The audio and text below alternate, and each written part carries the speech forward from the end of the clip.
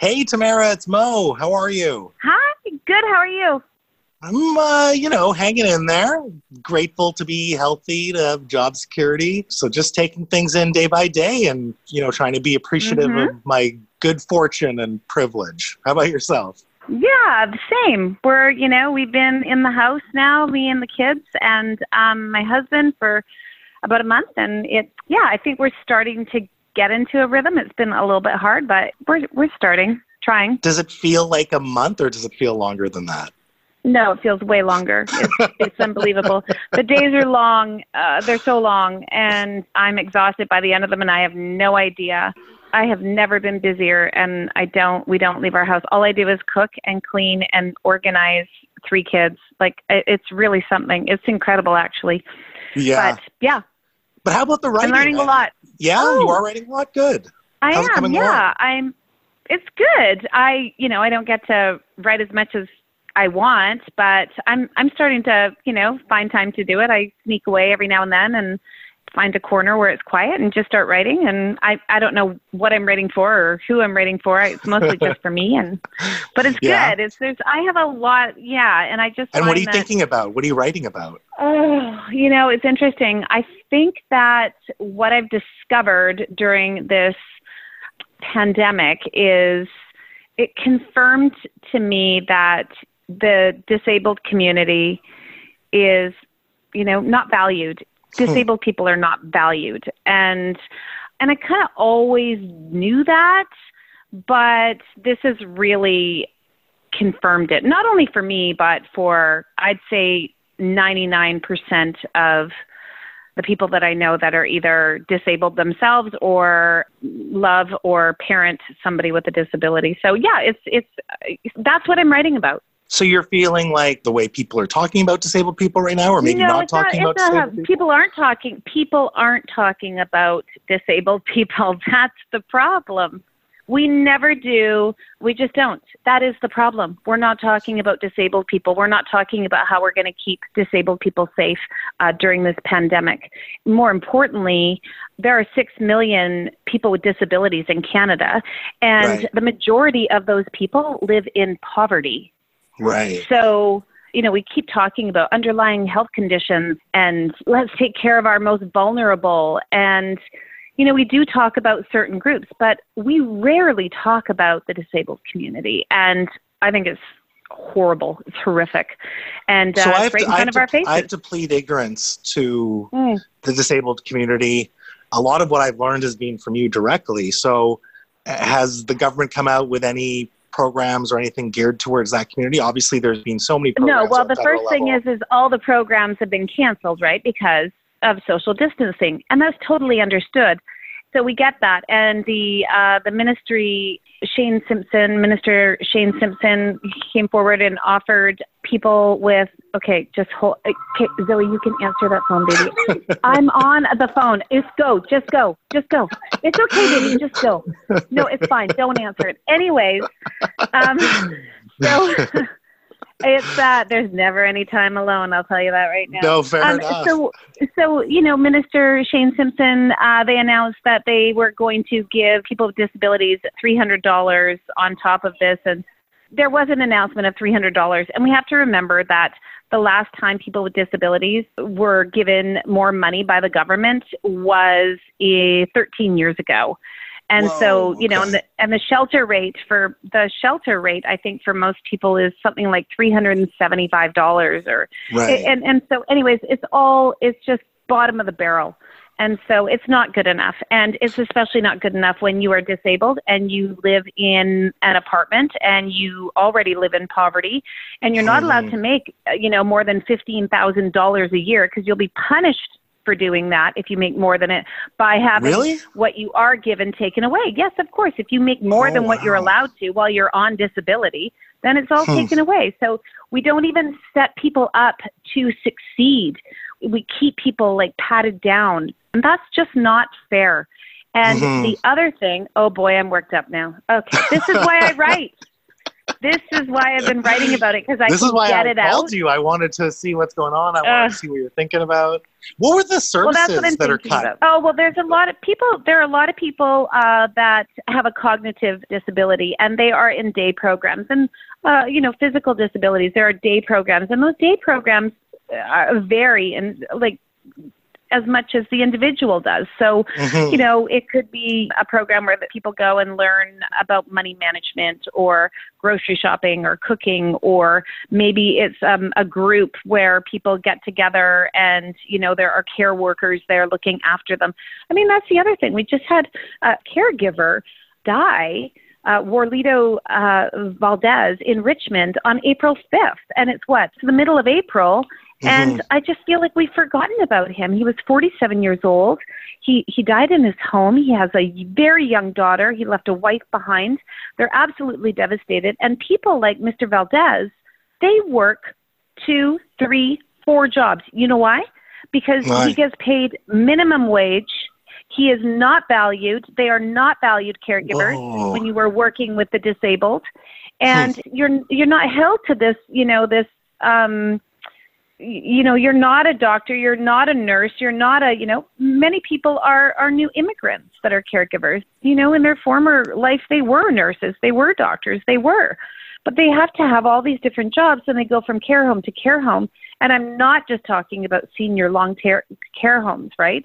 But we also must remember that a lot of our seniors are disabled too. So anyways, I am very... See, I would have thought that the caregivers would have fallen under the nurses category. No, a lot of caregivers work under the umbrella of CLBC, which is Community Living British Columbia. And that is a Crown corporation, but it doesn't fall under a ministry. So, Shane Simpson, the minister, is responsible for them, but they don't fall under the ministry, and they run their own thing, and they haven't been prepared for this. They haven't been stockpiling PPEs. They don't have masks. They are letting people still go from care home to care home or group home to group home. In a lot of cases, it's group homes. And maybe it's not a huge population, but we are talking about disabled people. And a lot of people that are disabled live in poverty, and they are very vulnerable. And a lot of them live in care homes or group homes.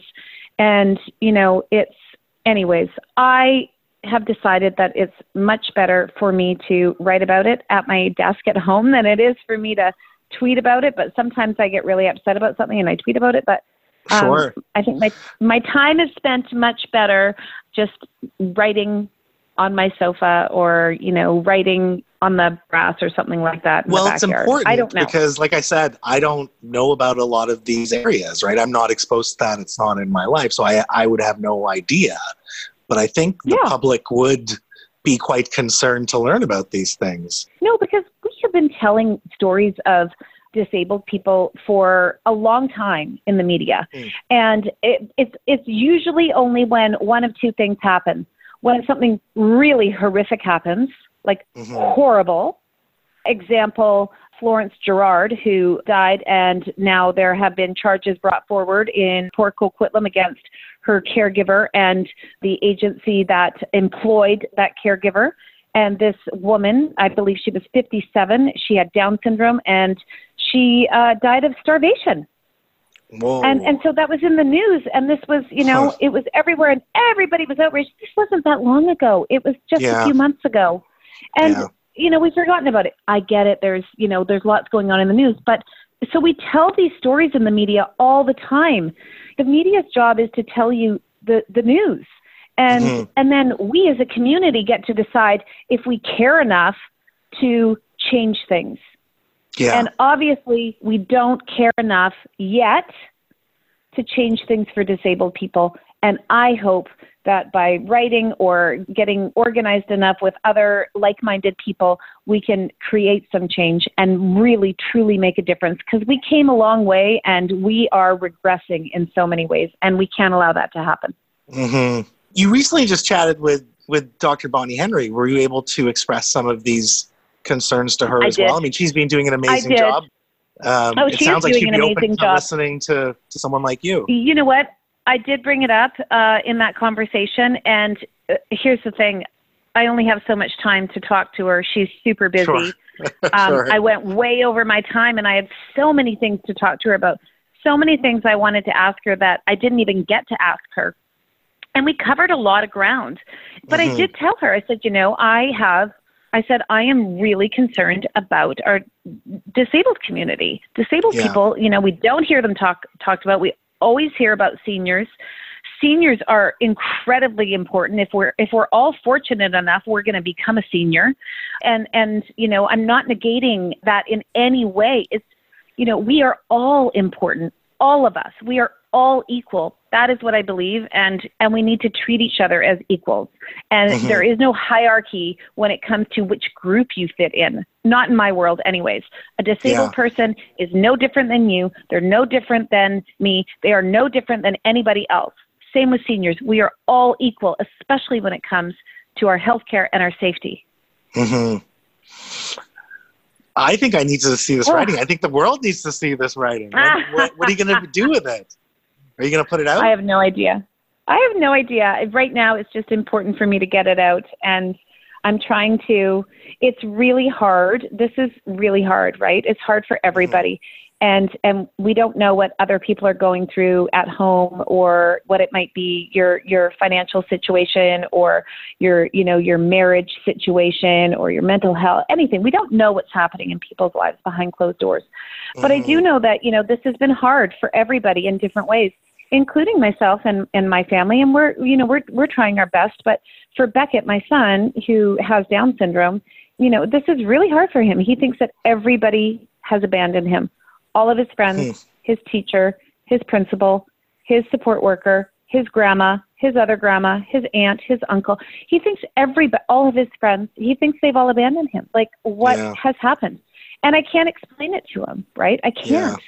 And so we're just doing things in baby steps. He's 12 years old, and it's like a little bit of time. Today he did some online school. Okay. It was the third time. It was the longest he's sat in front of the laptop talking to his teacher. He didn't learn anything, and he lasted, I think it was 8 minutes. It might have been 9 minutes.